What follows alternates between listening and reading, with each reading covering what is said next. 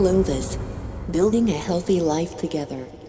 What's up, everybody? Justin Nault here with another episode of the Clovis Culture Podcast. My guest today is Dr. Ken Berry, Amazon best-selling author of the book Lies My Doctor Told Me. I was first introduced to the work of Ken Berry a couple years ago at a local biohacking lab here in Nashville called Quantify Fitness.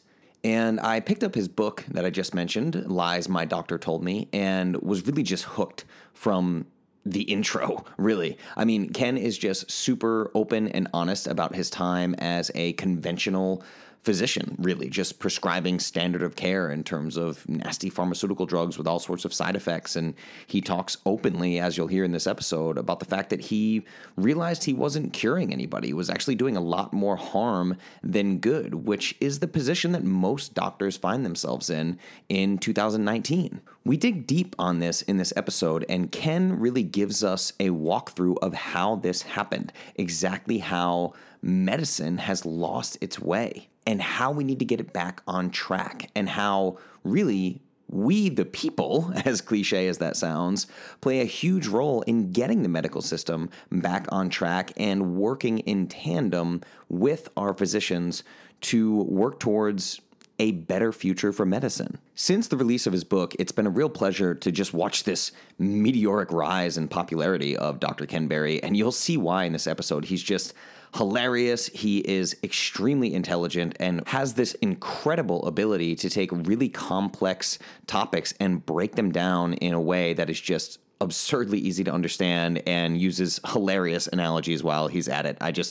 Editing this podcast was such a joy for me just to listen back to all the amazing things that he said, and I think you're really, really going to enjoy this episode. We cover a ton of ground in this conversation. We talk about the new red meat study that everybody's going crazy about. We talk about the anthropological data of the carnivore diet, and we talk about the medical mainstream, how it lost its way, and why we can't trust the experts anymore. We talk about his journey from a conventional MD to more of a functional approach, and he just gives you super practical advice on how to find the right doctor, how to challenge your doctor in the right way. What questions can you ask when you're hit with a diagnosis or a prescription for pharmaceuticals, et cetera, et cetera? What verbiage to use when you want your doctor to know that you're serious, that you're taking your own healthcare serious.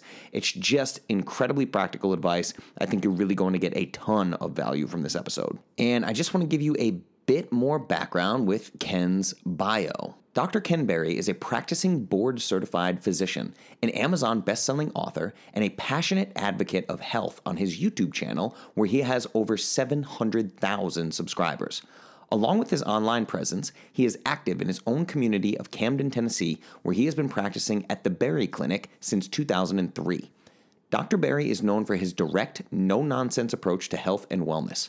After signing with Victory Belt Publishing House this year, Dr. Berry just released a second edition of his best-selling book, Lies My Doctor Told Me.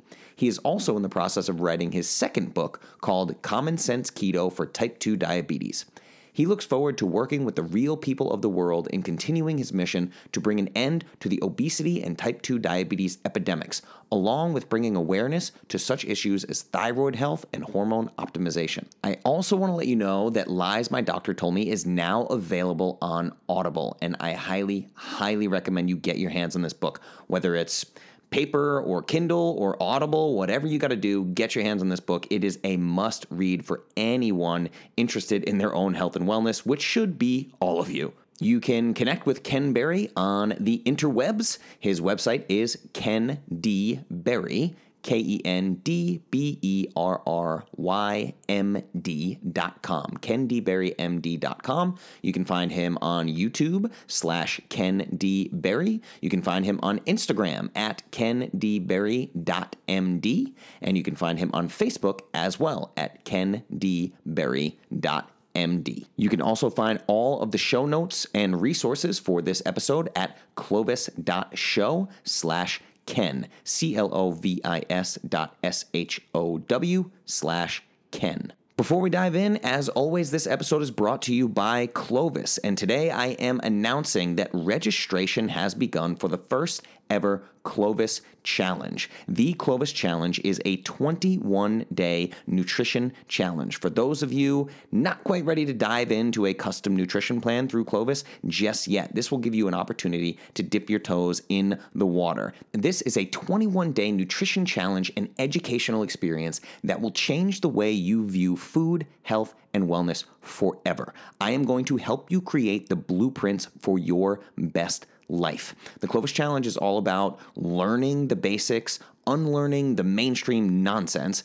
and relearning the truth about your health, wellness, and mindset. When you sign up for the Clovis Challenge, you will get access to the daily educational emails, over 22 emails, each including their own unique daily lesson. You also get access to the Clovis Challenge membership website, a members-only platform with videos, ebooks, podcasts, resources, and exclusive Clovis Challenge discounts. You will also get access to 3 separate ebooks to set you up for success: the Clovis Challenge Crash Course, How to Prep Your Home and Family, and How to Find Your Woo-Woo Thing. You also gain access to the private Clovis Challenge Facebook group, a safe space for you to share your journey with your new tribe of like-minded individuals. This is the first ever Clovis Challenge, so I am limiting participants, and I'm giving you, my Clovis tribe, first dibs on this exciting new experience. Registration is now open, and I am offering the full 21-day Clovis Challenge for just $37. That is less than $2 a day, less than a black coffee at Starbucks. You should totally take advantage of this ridiculous opportunity. To sign up, just visit clovischallenge.com. Again, clovischallenge.com, and sign up for the 21-day Clovis Challenge. All right, let's get on with the episode. Enjoy this conversation with Dr. Ken Berry. What's up, everybody? Justin Nault here with another episode of the Clovis Culture Podcast. Today, I am joined by the man, the myth, the legend, Dr. Ken Berry, Amazon best-selling author, YouTube sensation, fellow red meat lover, just all-around awesome guy, man. Ken, welcome to the show. Hey, thanks a lot for having me.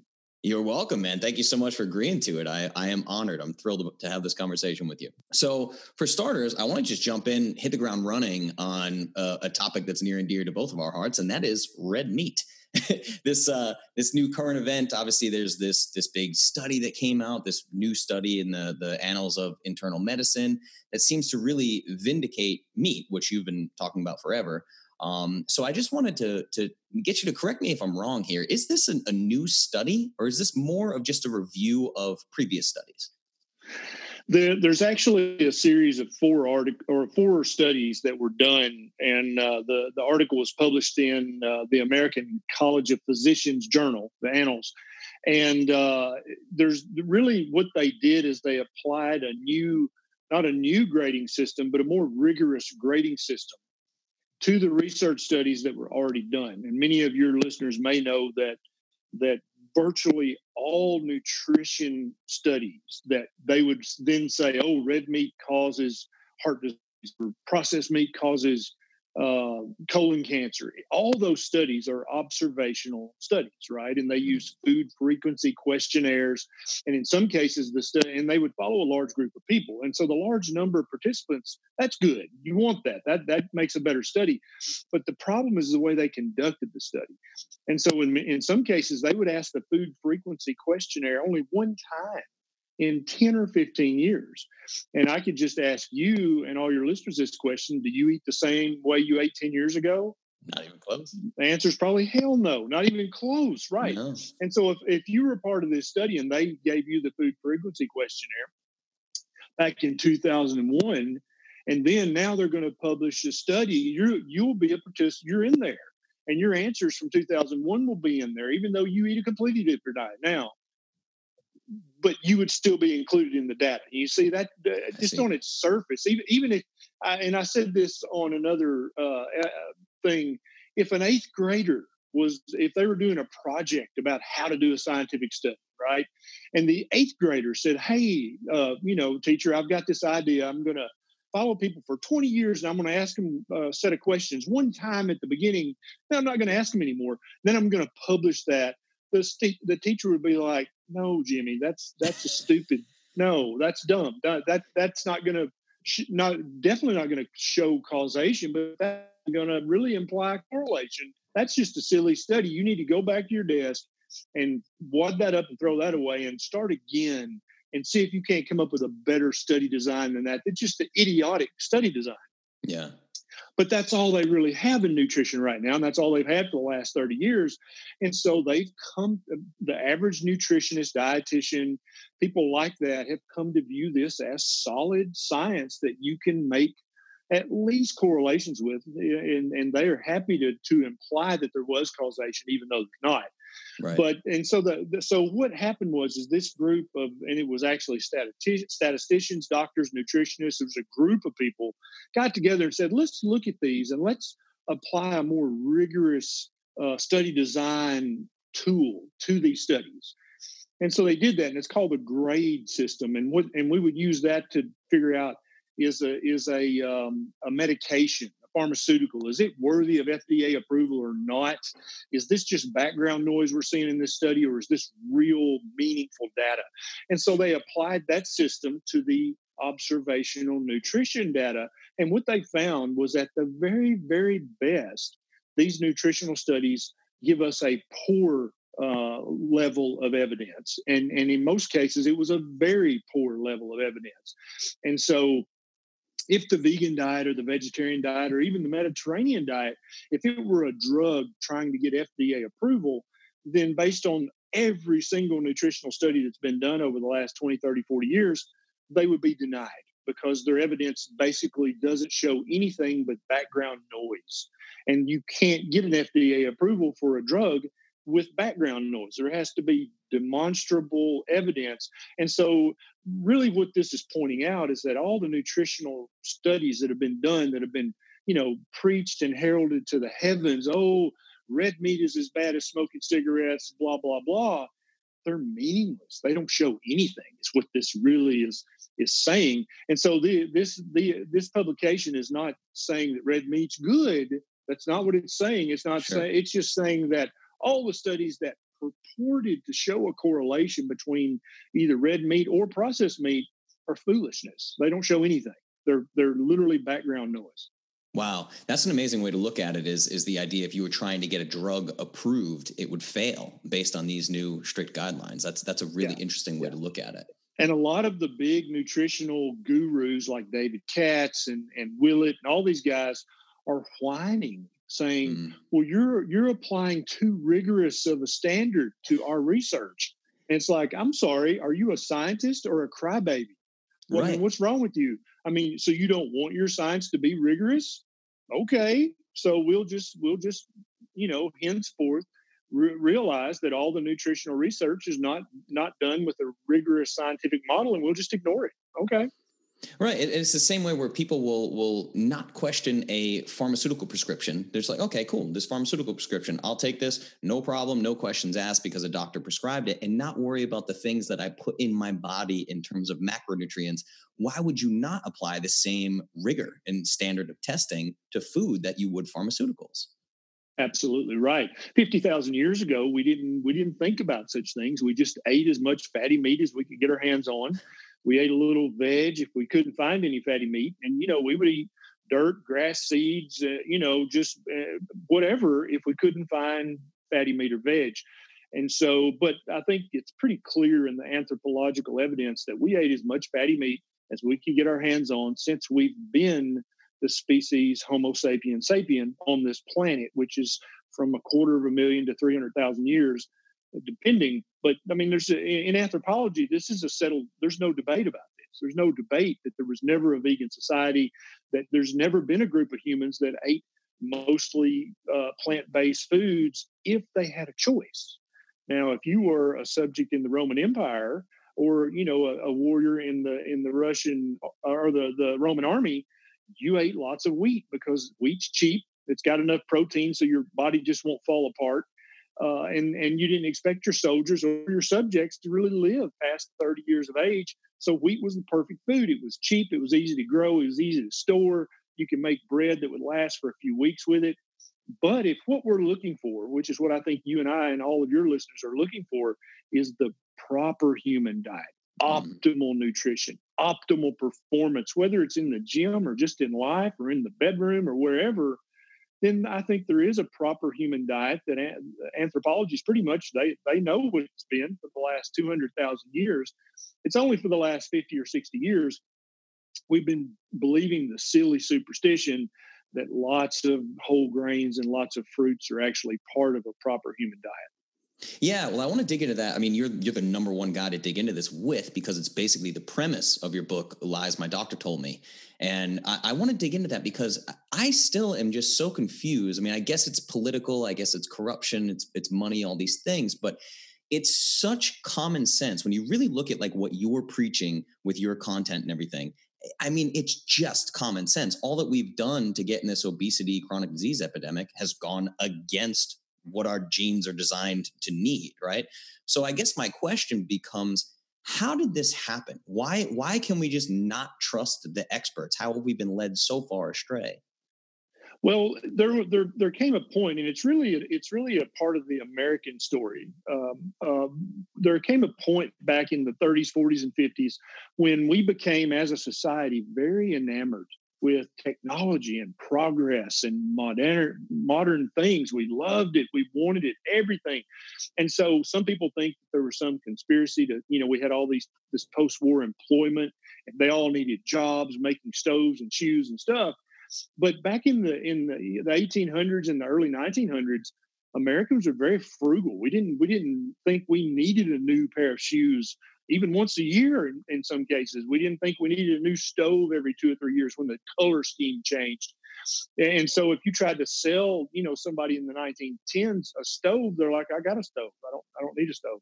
Right. And so we had to start using, this is modern, this is the newest technology, this is the latest breakthrough. And then we could say, oh, this, and so there actually used to be Crisco commercials and magazine advertisements that would say, you don't want to cook with lard like your old grandmama. You want to cook with the new modern Crisco, right? It doesn't, you don't want your kitchen to smell like grandma's kitchen. Women bought that, right? And they were like, oh, yeah, I don't want to be like my old grandmama. She was fat and wore the same dress every day. I want to be new and modern. I want to be a Cosmo girl. And so we as a society bought into this. And the U.S. has been such a leader in most fields, either by force or just by choice, that most other countries just kind of picked up on that. And they're like, yeah, we want the modern stuff. We want the latest and greatest. And we fooled ourselves, because I am not anti-technology. I'm talking to you right now on Zoom on my iPhone. You know what I'm saying? I mean, I've got the fastest internet you can get in Nashville. I'm all about technology, but what we can't do is we cannot forget that we are an ancient species of mammal. Right. And just like a lot of people have forgotten that their house cat is a feline, it is an obligate carnivore. If you feed cats anything other than that, they get fat and diabetic and develop fatty liver. They're miserable, they're cantankerous, and they die sooner because you're poisoning that cat. Human beings are exactly the same way. We are facultative carnivores. We can eat some veg. I think that ketones, fatty acids are our primary fuel system. If we can't get that, then we can eat some grass seeds. I mean, there are, episodes where people actually boiled the leather on their shoes and ate it. You can do that, not die for a few weeks or a few months. That doesn't mean that's our proper human diet. And so I think with all our love and our lust for all things technological and modern, we came to trust medical science, nutrition science. We came to trust all the modern developments more than we trusted, hey, we are an ancient 250,000-year-old species of mammal that needs to eat a certain diet if we're going to enjoy optimal health. And I think that's we can blame it on Ansel Keys, and there are all these players whose names we shout out, but really our society as a whole became distracted from, hey, you know what? Nature has been doing this for a long damn time. And so for us to come along and have a few technological breakthroughs and then think we're somehow above nature, that's the definition of foolishness. Yeah, it's crazy too. It's so interesting to me how you got here as well, just because, man, where you really like became my number one favorite doctor. I think it was a conversation you had with Saladino where you were just explaining like, man, I gave conventional medical advice for however years, and you said you kind of feel this responsibility because you feel like some of that advice might be, to blame for deaths even. And you just feel this tremendous responsibility, and like that level of vulnerability and humility that you showed there, being like, I feel like I have something to make up for. I'd love to chat about, how you got there, how you decided to re-educate yourself, and how can we get others there, other experts? Yeah. And I think they are coming along slowly but surely, and in some cases begrudgingly, but they're coming along. But yeah, I am the doctor back in 2001 when you were filling out that first food frequency questionnaire. If you came to me as a patient, you were obese and type 2 diabetic, I would tell you to join the gym and join Weight Watchers. This is simple. You just burn more than you eat. Eat less, move more. Duh. How hard is that to understand? I was that arrogant asshole doctor who was saying those things back in 2000, 2001, 2, and 3. But then when I got to be about 35 years of age, I started developing obesity and prediabetes, probably had fatty liver, had all kinds of inflammatory signals my body was giving me, basically saying, hey, Bubba, you're killing yourself. What are you doing here? And I was eating, a standard American crap diet. And so I thought, and so at my worst, I was 297 pounds, almost 300 pounds. Wow. Had an A1C of 6.1, just was inflamed, sick, miserable, pissed off all the time. And so I went back and looked at my nutrition notes from med school, of which there were very few, weren't many. We only had one day a week, half a semester class in nutrition. And very little of that was devoted to how do you just feed a normal guy? How do you feed a normal woman who's got a husband and a job and a dog and 3 kids? What should she eat? That's not really what we learned about in our nutrition class. We learned about if that woman had been in a house fire and had 3rd-degree burns and was unconscious, how would you replace her fluids and her electrolytes and her protein and fats? We were very well educated in that. Or if you were in a rollover car accident and you were in a coma for 3 months and I had to feed you through an IV, I could calculate all that stuff based on your height, age, gender, all that stuff. And I could feed you for months in the ICU to keep you from dying until hopefully you recovered from your injuries, and then you could start feeding yourself again. But when it comes to just feeding the normal person out on the street, we got basically, I can sum it up in 3 statements: eat lots of whole grains, avoid saturated fat, and jog. Right. And so I applied that to my fat self as a doctor. And it didn't work. I actually gained more weight and I didn't feel any better. I didn't sleep any better. I was still inflamed and miserable. And it was at that point, that was kind of my epiphany of, oh, guess what, Dr. Berry, you probably don't know what the hell you're talking about when it comes to what should somebody who's overweight and pre-diabetic, diabetic, fatty liver, inflamed, what should that person eat? You don't know what the hell you're talking about. And so it was at that point that I stopped looking over my medical school nutrition notes and started reading far outside of my medical box about the care and feeding of the human animal. And that's huge too. Something that I appreciated very much, because I'm in this world where, dude, I've been a professional musician for 17 years. I still I pay my bills playing music. Right. But so it's not lost on me. I say this every time I have a doctor on the show where I'm like, it's not lost on me that people have to come to a random musician in Nashville to learn how their metabolism works. Right. It's crazy. Right. It's crazy to me. But you're very vocal, and you were in Lies My Doctor Told Me about like Mark Sisson and Rob Wolf and these books and everything that you read, and these YouTube influencers of now you are a YouTube influencer. But it's so refreshing that you were so open to that, because really the majority, from what I've seen, the majority of the doctors are actually quite harsh and just publicly shame guys like me. It's like, how dare you? You have no credentials. And of course, you don't want people running around giving nonsense information, which happens all the time too. Yeah. But so what makes you just so open and accepting of kind of the guys like me?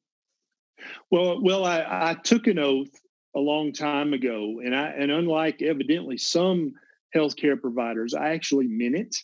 And so that's why I'm basically spending the rest of my professional career undoing the damage that I almost assuredly did during the first part of it, giving idiotic nutrition and medical advice. And that's why I wrote the book, was trying to make amends and basically publicly say, I'm sorry for being a moron and probably definitely hurting people, maybe even killing people. And so now what I look at much more than the messenger is the message. And I'm happy to tolerate. I know people who are mechanics, who are hairdressers. Now I know a musician who are like, dude, you got to stop eating all the carbs. You got to stop that. It's really bad for you. But I think actually that there are so many people like that out there. People who, if I'd have told you, 10 years ago, hey, you're going to have a YouTube channel video, you're going to have a podcast talking about nutrition, you'd have been like, no way. No, I'm not. I was shooting Jaeger and Miller Lite. Right. Yeah. I'd be like, that's stupid. I'm never going to do that. Why would I do that? Right. But you found a way of eating that has literally transformed your life and your health and then your family members. And so when you see something like that, it's hard to unsee it. And then when you go to your doctor or you see some doctor talking in some public forum and they're saying just the dumbest stuff, that's the exact opposite of what worked for you and your family and your friends. It's almost like you have this duty within you, this calling to say, no, that's not right. This is what worked for me. This is what worked for my mama and her friend. I think this really, and what you're not proselytizing this as the black or white, yes or no, it's either this or nothing. You're just saying, hey, this at least needs its day in court. This at least needs to be heard. This at least needs to be looked at. And there are many people in the ivory towers of nutrition and medicine who are happy to make fun of you for doing what you do, and they're happy to discount you and be like, that's foolishness. Some musician in Nashville, what the hell's he know? And ignore the message. And that's a very common fallacy in logic, is to, blame the messenger or laugh at the messenger and ignore the message. Humans have done that since the beginning of language. I think that's just a law of human nature, that we're always going to attack the messenger if the message makes us uncomfortable. And so if we are indeed this species that stood up and put clothes on and become very technologically advanced, we should also be logically advanced as well. And if I'm an expert in something, I shouldn't become defensive and emotional. If I have a musician from Tennessee tell me what worked for him and multiple people he knows, I should calm down and go, well, I mean, nutrition and medical breakthroughs have come from other dumber places than that.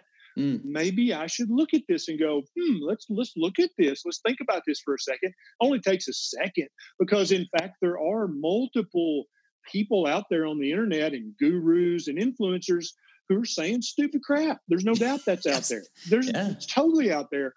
And so it's easy to look over somebody's message for 10 minutes and go, that's ridiculous. There's nothing to that, and move on. Right. And I think that's what the experts and influencers and gurus, they're going to have to start doing that. They're going to have to start going, well, let's look at this vegan diet. Let's look at the anthropology. Let's look at the common sense. Let's look at the meaningful research. Is there something to this? And you look at it for 10 minutes and go, well, I mean, there's a lot of disease and frailty and fatigue. So yeah, I think probably that's a bad idea. No society ever in the history of humanity has ever lived as a vegan society and prospered. They didn't even leave any archaeological evidence. So that tells you they didn't last very long.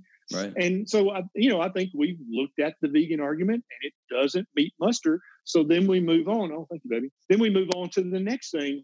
And so I think as more and more experts, healthcare providers, nutritionists, dietitians, as keto keeps repetitively being said to them, and it is, I promise you, because there's now millions of people like you out there. Every time they go to their doctor and they say, I'm eating keto or I'm eating carnivore, the doctor, the first patient that said that, he just thought they were a kook.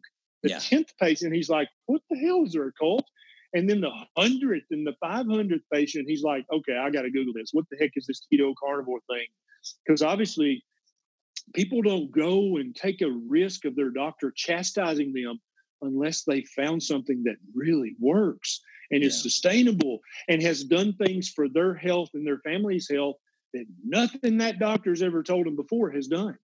People are not going to take that risk and stand up to somebody with a long white coat and a stethoscope and somebody they looked up to since perhaps they were a child. They're not going to take that social risk. They're going to sit down and shut up. But how many people have went to their doctor and just been like, look, Weight Watchers is awesome. I'm going to start this Weight Watcher YouTube channel and I'm going to just tell the world. There's nobody like that because Weight Watchers only works as long as you're starving yourself. And as soon as you stop starving yourself, you gain all the weight back plus 10 pounds, just like their spokeswoman has done multiple times. Right. And so the very fact that there are thousands, hundreds of thousands of people speaking out to the expert saying, no, dude, you're wrong. This worked for me. I think that's got to be taken into consideration. Absolutely. And a great example of this where my story comes from, I'll give you the super short version, is, I was studying nutritional therapy just out of curiosity, really. And I was into Rob Wolf's work, and I was paleo, and my niece was born terminally ill. She was having 300 plus seizures a day. And they did over $1 million in testing. I mean, she's still with us today. She's 5, but she's, 100% vegetative. She's fed through a feeding tube. And that's where I was introduced to the Charlie Foundation and the ketogenic diet as a therapeutic modality for infant seizures. But the thing is, we're both here in Nashville. I was at Vanderbilt University with like some of the top neurologists in the world, and they're giving her this stuff called KetoCal, which is a ketogenic baby formula. But the first 5 ingredients are hydrogenated vegetable oils. It's just high fat. Exactly. Right. So just to show people that I don't think these doctors are malicious, I just took the can to the neurologist and said, have you read these ingredients? And he said, wow, I've never thought to check the ingredients. I believe that. And he was baffled. Yep. He was blown away by it, Yeah, because what happened with that doctor, and what happens with every doctor, is that an older doctor trained him or her. And they looked up to that older doctor and trusted them, because medicine is very much an art. Medicine is also very much like the old caste system and like the old apprentice system. That's how doctors are trained. Is you basically have a guy or a man or woman you look up to, and you just basically trust them blindly, because you don't know. You ain't a doctor when you're training, but they know, and they have this air of knowing it all. And so what happened with that young doctor is he believed whoever his guru was blindly, and he didn't think about it. So if your hairdresser does that, that's okay, because your hairdresser has no fiduciary responsibility to you for your health and for the health care advice he or she gives. But your doctor took an oath. Yes. Your nutritionist and your dietitian, they may not have taken an oath, but they have a fiduciary duty to know what they're talking about. And that's why I chose the title for the book. I didn't call it Medical Myths. I called it Lies. Because when your car mechanic says you need a new motor for your car and you don't really need a new motor, what would you call that? That's a lie. He's trying to sell you a new motor, right? Absolutely. And if your hairdresser says, "Oh, you need this $800 an ounce serum for your hair," and you don't really need that, is that a cosmetological myth? Oh, that's a big fat lie. Yeah. And so when your doctor said, "Oh, this stuff's fine," without even reading the ingredients, he doesn't get a pass. He took an oath. He has a license. He has a fiduciary legal responsibility to know what's in that damn baby formula before he gave that to your loved one. Yeah. Does that make sense? Oh, and that's 100%. why I get so triggered by this, is doctors, they want to fall back like, "Oh, I never thought to read that." I mean, you should have slapped his face when he said that. It's very hard. It's like, are you freaking joking me? Yeah. We've been giving this to her for how long, and you don't even know what the damn ingredients are? Yeah. Think about that for a minute, doctor. Think about what that says about you as a human, you as a moral, ethical being. Really? You don't even know what's in there? I'm sorry. That triggers me. I'm just like, what are you doing? And no, it's insane. Many doctors prescribe medications every day for their patients, and they have no idea what's in the medicine. I mean, there's so many medications for depression that contain fluoride. It's the backbone of the molecule, and the doctors don't even know it. And when you tell them that, they're like, "Huh, I never knew that." And it just makes me want to lay my hands on them in the Southern sense. It's like, what is wrong with you? And so that happens all the time. And I feel like we ought not to really give doctors a pass on that, because he was earnest and he was well-intentioned, but that doesn't count when you've taken an oath to dedicate your life to taking care of people who don't know what you know. You're supposed to go to the extra distance to know what the hell's in that formula.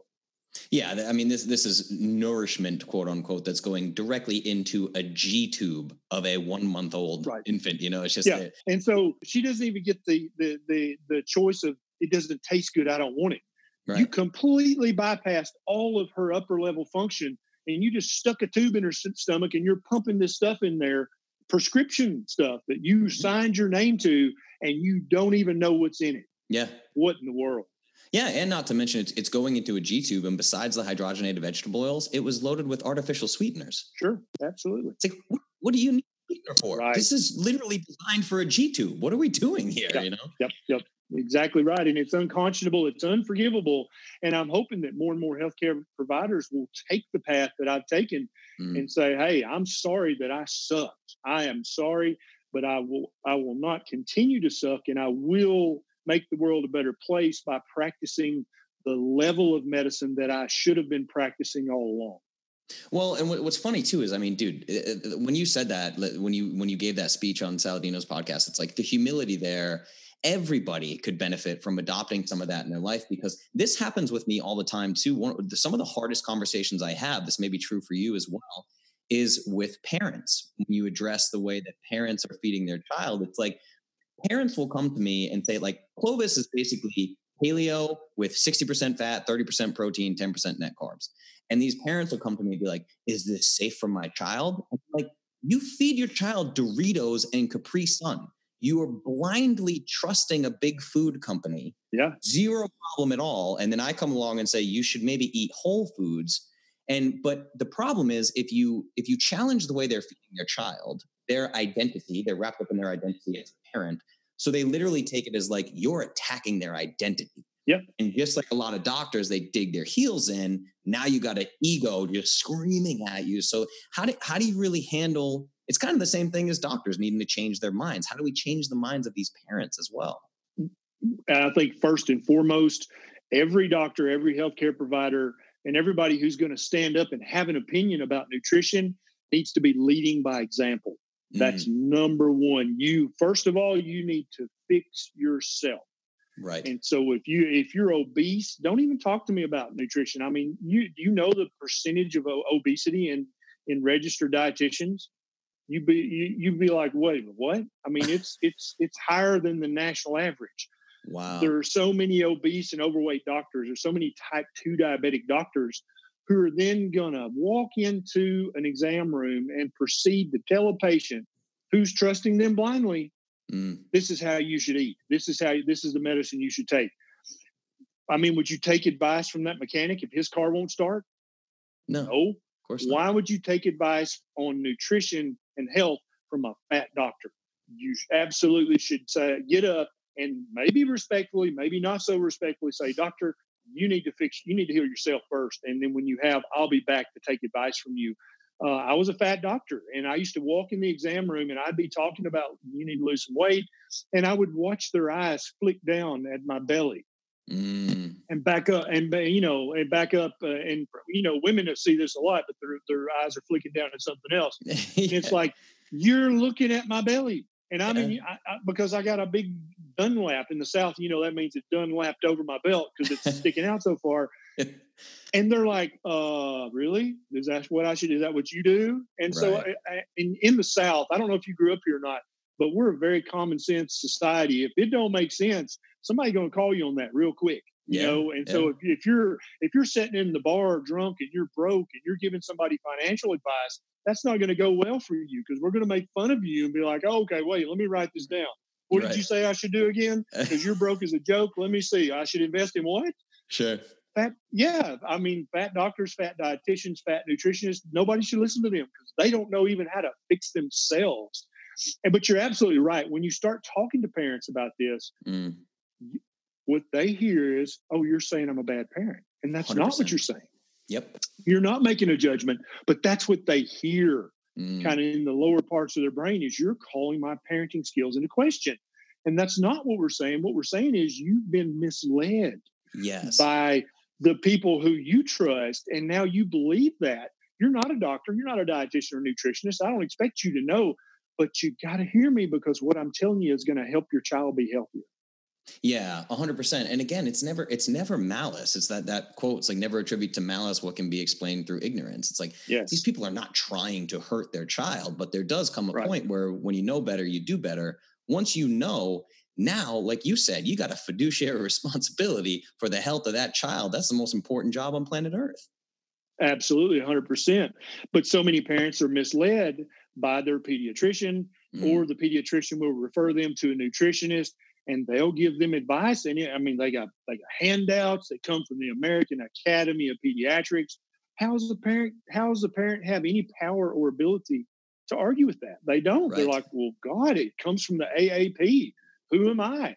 I should do this, right? This has to be the best thing for my child. And so then when you say, hey, actually, this diet is probably going to be better, you do call into question, not on purpose, but just effectively their ability as a parent, but also you're calling out, hey, you were duped. Right. You fell for it.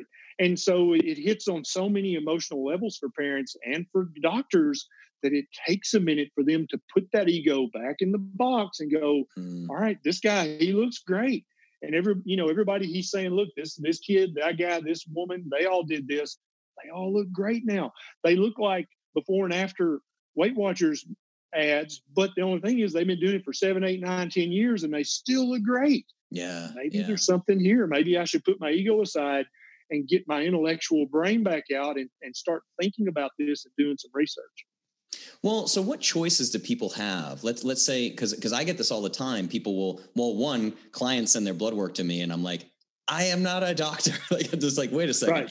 But the reason they're doing that is because they're with an in-network doctor. It's covered by their insurance. It's a conventional medicine doctor. And they'll run quote unquote blood work, which is really like, oh, we tested my total cholesterol, my LDL, my HDL, total, no particle numbers, nothing. And they're basically telling me if I don't get on a statin, I'm going to drop dead. Sure. So what options do people have? What questions can you ask when you've been given a kind of diagnosis? We could talk for 3 hours on that question. Let's see how to do this. So first of all, it's very common for a patient to have blood work at their doctor's office, and then the nurse to call them, or maybe the doctor call them and say, hey, we checked all your labs. Everything looks great. I'll see you in a year. Right. And to a patient's ears, that means that my doctor checked either every lab in the book or every lab that could possibly be relevant to my health, and everything looked great. And that patient rests assured, and they go about their business for a year until they go back. But that sentence is very misleading. First of all, the LabCorp book of every available test is about 900 pages long. And if a doctor ordered every test in that book, it would probably cost $82 million just for that one patient. Yeah. So first of all, your doctor did not check all your lab work. And so what the doctor should say is, I checked all your lab work that I consider to be relevant to you based on your age, gender, and conditions. That's what the doctor means by all your lab work. And so that would be a more accurate statement. But let's dig into that. What if your doctor doesn't know about checking a C-peptide as a means for looking at it for insulin resistance or prediabetes? If your doctor doesn't know that, you could go for another year of your life doing permanent damage by being a pre-diabetic or even a type 2 diabetic, and your doctor didn't check the relevant labs. All they checked was a fasting blood sugar, which can be perfectly normal in someone with pre-diabetes or even in someone with type 2 diabetes. It's very common to have a normal fasting blood sugar until you're a severely uncontrolled type 2 diabetic. But that patient trusted that doctor, and they go through the rest of their year doing permanent damage to their brain, their heart, their kidneys, their penis, literally everything is being damaged. Every day their blood sugar's high, but they don't know. They said, no, my doc said he checked all my labs and everything was fine. Yeah. So I think until we get enough healthcare providers woke that there's way more to this picture than just your total cholesterol and your LDL cholesterol, we're going to have to do some extra work ourselves as a patient. Yeah. And so watching YouTube videos is a great place. Reading books that are not just medical textbooks that are written by other people, I think that's a great way to start. And so then if you go to your doctor and say, Doc, I would love it. I noticed last year you didn't check my A1C or my C-peptide. And I'm worried because I've got a family history of diabetes. Is it possible that I could have prediabetes and just this fasting blood sugar not show that? Now, if your doctor gets emotional and gets upset by that, you need a new doctor. You need to fire that doctor and find somebody else. Because a doctor should be happy and proud of you that you're taking responsibility for your own health. How should that inflame any doctor? That should be like, oh, I've got a very motivated patient here. That's what the doctor should be thinking, instead of, oh, I see you consulted Dr. Google. Yes. That's an asshole doctor. You need to fire that doctor after you give him or her a piece of your mind and find somebody else to entrust your health to. So go and ask your doctor and say, hey, I saw this YouTube video. And if that upsets you, I'm sorry, but I'm concerned about my health. Yeah. I think that's the way to approach it.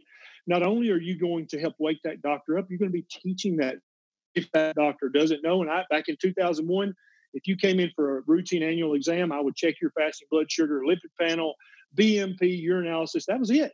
I didn't check anything else. And so I missed type 2 diabetes multiple times. I know I did. There's no way I didn't, but I didn't know. And so if you'd come to me back then, I would have probably got a little arrogant with you, like, well, hey, I did go to medical school.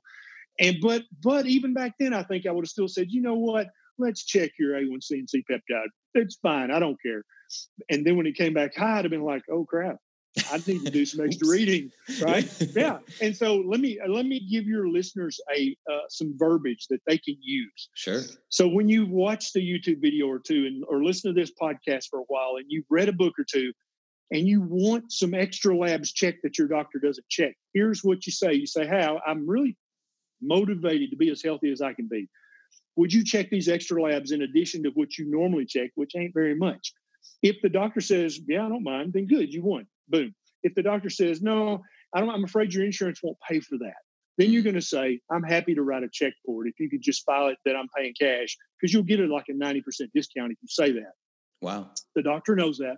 A lot of doctors will upbill you. They'll pay LabCorp $10 for a TSH and they'll charge you $90. Wow. That happens all the time. It's called upbilling. And I used to have people come and try to sell diagnostic tests to me and be like, oh, this is what the average doctor's doing. And I'm like, that's kind of shitty. I'm not going to do that. Yeah. So I never did that. But a lot of doctors do that. And it's a huge revenue source. And so then if your doctor's like, I don't care if you're going to pay for it or not, it's not medically indicated and I'm not going to order it. Then you say the following. Listen carefully. Doctor, I'm very concerned about my health, and I feel like these tests will help me understand my health better. If you're not going to order them for me, would you document in the permanent medical record that you refused to order these tests that I was wanting ordered? Could you document that? And then I'd like a copy of my chart note from today after you finish that. You can fax it or mail it. You don't have to give it to me today, but as soon as you finish documenting that you refused to order these tests, I'd like a copy of that note. Wow. You've just triggered every protective human nature thing in that doctor, because the ultimate thing they should be afraid of is practicing bad medicine. But for most doctors, the thing they're most afraid of is a liability, is a malpractice lawsuit. And so if he does document that, he or she documents that, and then you die for any reason in the next year, that's in the record. Wow. That he refused to order these tests. And every doctor's immediately going to think that out and go, fine, I'm sorry, what do you want me to order? Or they're going to kick you out of their office, in which case that's a very good thing. You should thank them for that and go find a doctor that gives a damn. But if you say that sentence to any rational doctor, they're going to order whatever you want to order, or they're going to fire you as a patient, either of which is going to be a victory for your long-term health. Wow. I mean, that's that's worth the price of admission here for this free podcast. But that's like about the best piece of information I think we've ever been given in terms of medical advice. That's brilliant. It's funny because my brother, he's here in town too. He's an attorney, and he tells me that all the time. He's like, look, man, he's like, people think that these doctors are being malicious or whatever. He's like, most of the time, the things they're saying to you are to cover their own ass. Yeah, absolutely. They're just worried about liability. Yeah, they don't know what they're talking about in many aspects, which is, we're all ignorant to some degree. We all should be learning every day. But then the liability, it's drummed into us as medical students and young doctors, is here's how you don't get sued. Here's how you don't have a malpractice lawsuit.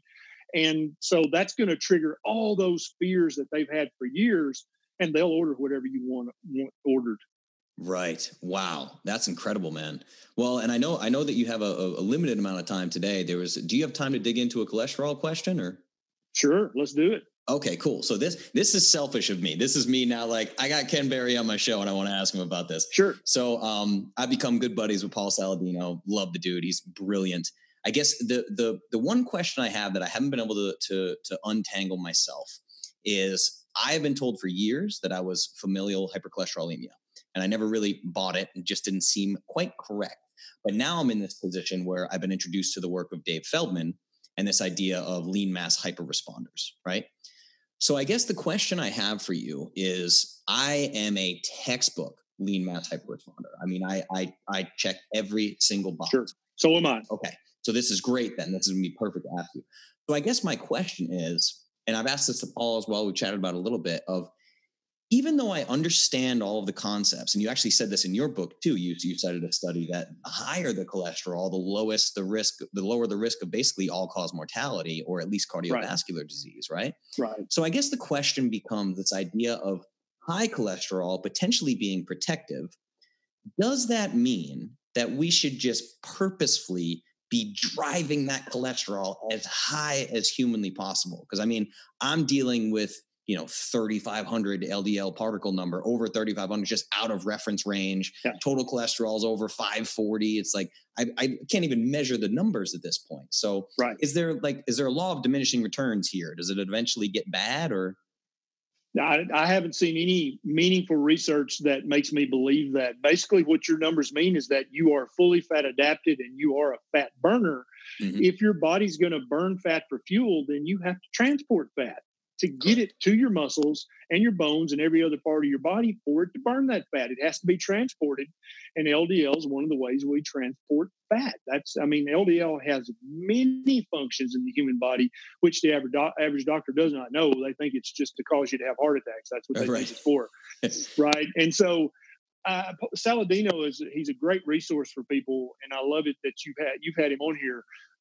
I'm not afraid of elevated total cholesterol or elevated LDL cholesterol at all. I don't think you should go out of your way to try to make it higher. I think you should let it do what it wants to do. I don't think that they're markers of disease risk. I don't think that's what they are. I think they've been mislabeled as that by medical science. Since Ansel Keys started talking about saturated fat, bad, vegetable fats, good, that's when that all started. So my last total cholesterol was 250, and my last LDL was 350. And I'm due to have my labs checked again, and I suspect they'll be about that or maybe a little higher, because for the last year, I've been eating just fatty meat, the fattiest cuts of meat I could eat, and organ meats. That's what I've been eating. And maybe once a week, I might have 5 grams of a carbohydrate here and there if I grab a Brussels sprout off Nisha's plate or something. But I do best on a fatty meat carnivore diet with liver and heart. And then, I'm playing around with some desiccated animal organ supplements. I'm not ready to recommend those yet, but I eat nose to tail as I can. I just recently had some real oxtail, so fatty, so delicious, absolutely divine. I've learned how to cook beef liver, so it's delicious. So I don't think you should worry about what your total cholesterol and LDL is at all. If your doctor says your total cholesterol is high, therefore I want to put you on a statin, your doctor's at least 10 years behind on reading even mainstream medical. Because we've known for 10 years that total cholesterol is meaningless for heart disease risk. The American Heart Association took their saturated fat intake guidelines out of their recommendations very quietly, by the way. They didn't issue a press release. They just stopped saying you should limit your cholesterol intake. They stopped saying that because it's dumb to say that. And so they took it out of their guidelines, I think, back in 2014. But all of medicine is moving very slowly away from the lipid hypothesis of heart disease and from giving everybody a statin. But there are those very vocal, very pushy doctors who are still pushing it on some patients. But I think you'll see within the next 5 years that just kind of dies a very quiet death and goes away, because the research is in and it's obvious. There are actually a couple of very, very large studies done that weren't published, or they were published in a very small throwaway journal because it didn't hold up the party line that eating lots of saturated fat and having high cholesterol is dangerous for heart attack and stroke. It just didn't hold that up at all. And these were controlled ward studies of thousands of patients. And they just were buried basically because they're like, if I publish this, I'll lose my membership to the American Heart Association. I can't publish this. And so they found one in a basement and they found another in an attic. And they are now being circulated mainly by people like me and Dave Feldman and Saladino saying, the research is clear Saturated fat does not increase your risk of heart disease. Saturated fat is good for human animals. And if your total cholesterol is high, then don't worry about it. It doesn't mean anything, right? And so now let's talk about familial hypercholesterolemia. Okay. If your doctor hasn't done genetic testing on you, then it is impossible for your doctor to know whether you have FH or whether you're a lean mass hyperresponder. It is impossible to tell the difference unless you had your genetic testing done to show that you have the genes that give you familial hypercholesterolemia. That's number one. Okay. Just because you have a sky high total cholesterol does not mean you have FH. That is not the diagnostic criteria for that, but many doctors think it is. So don't feel bad if you thought that's what it was. That ain't it. You got to check the genetics to know that. Secondly, the studies on people with FH, familial hypercholesterolemia, because we were taught in med school, I was taught if somebody's got FH, they'll be dead by 30, 40 tops. I mean, they're just going to die of a heart attack super young. But when you actually look at the studies about people with FH, that's not the case at all. They have a tiny bit of increased risk of heart attack and stroke over the baseline population. It's tiny. It's almost nothing. But the way we were taught is if your cholesterol is 350, I mean, you're a dead man walking.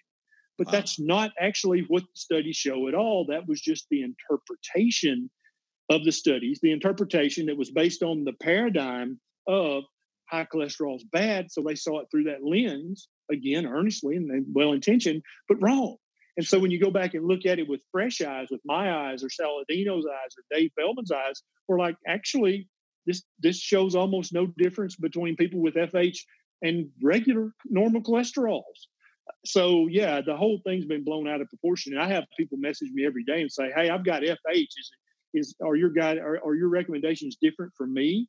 And I'm like, first of all, 99% of the time, you don't have FH. Your doctor probably hasn't checked the genetics. Secondly, no, it still doesn't matter. Eat your fatty meat and you're welcome. Right. Yeah, absolutely. And it's in the absence of other things. That's like this lean mass hyperresponder thing. I mean, super low triglycerides. I'm sub 10% body fat. All my inflammation markers, they're below reference range. Right. Exactly. So if I have no inflammation, why would I worry about, cardiovascular disease? Just your markers of inflammation, my markers of inflammation, and Paul Saladino's markers of inflammation alone should shut up anybody in the universe who wants to say eating meat is inflammatory. It's just dumb. It's based on no science whatsoever. Yeah. Okay.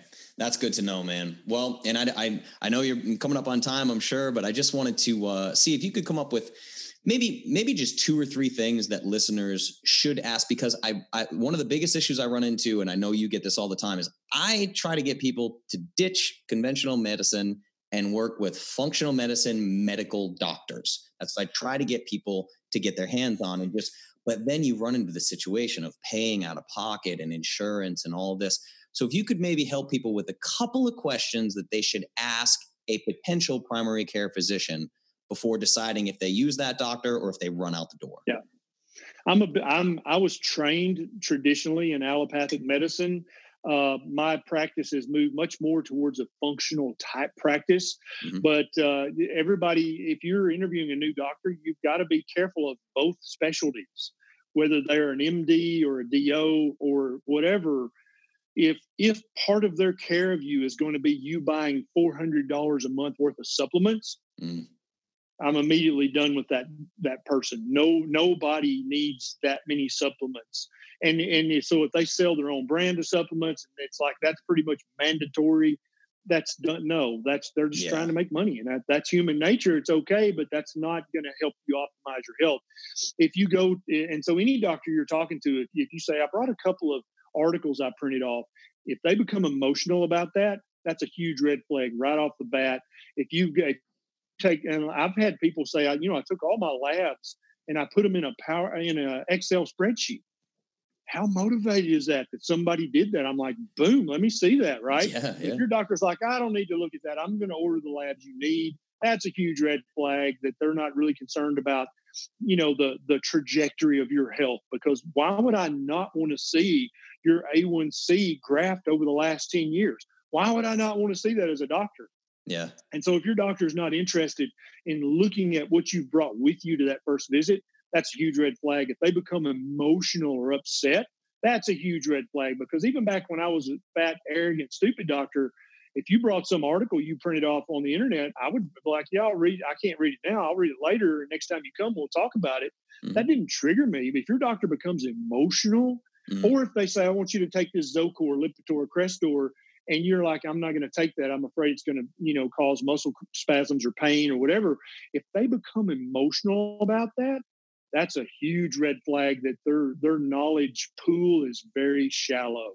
Yeah. And they're very insecure about what they're recommending to you. Even back when in 2001, I would say, well, I'll just document that you refused it. It's fine. I still love you.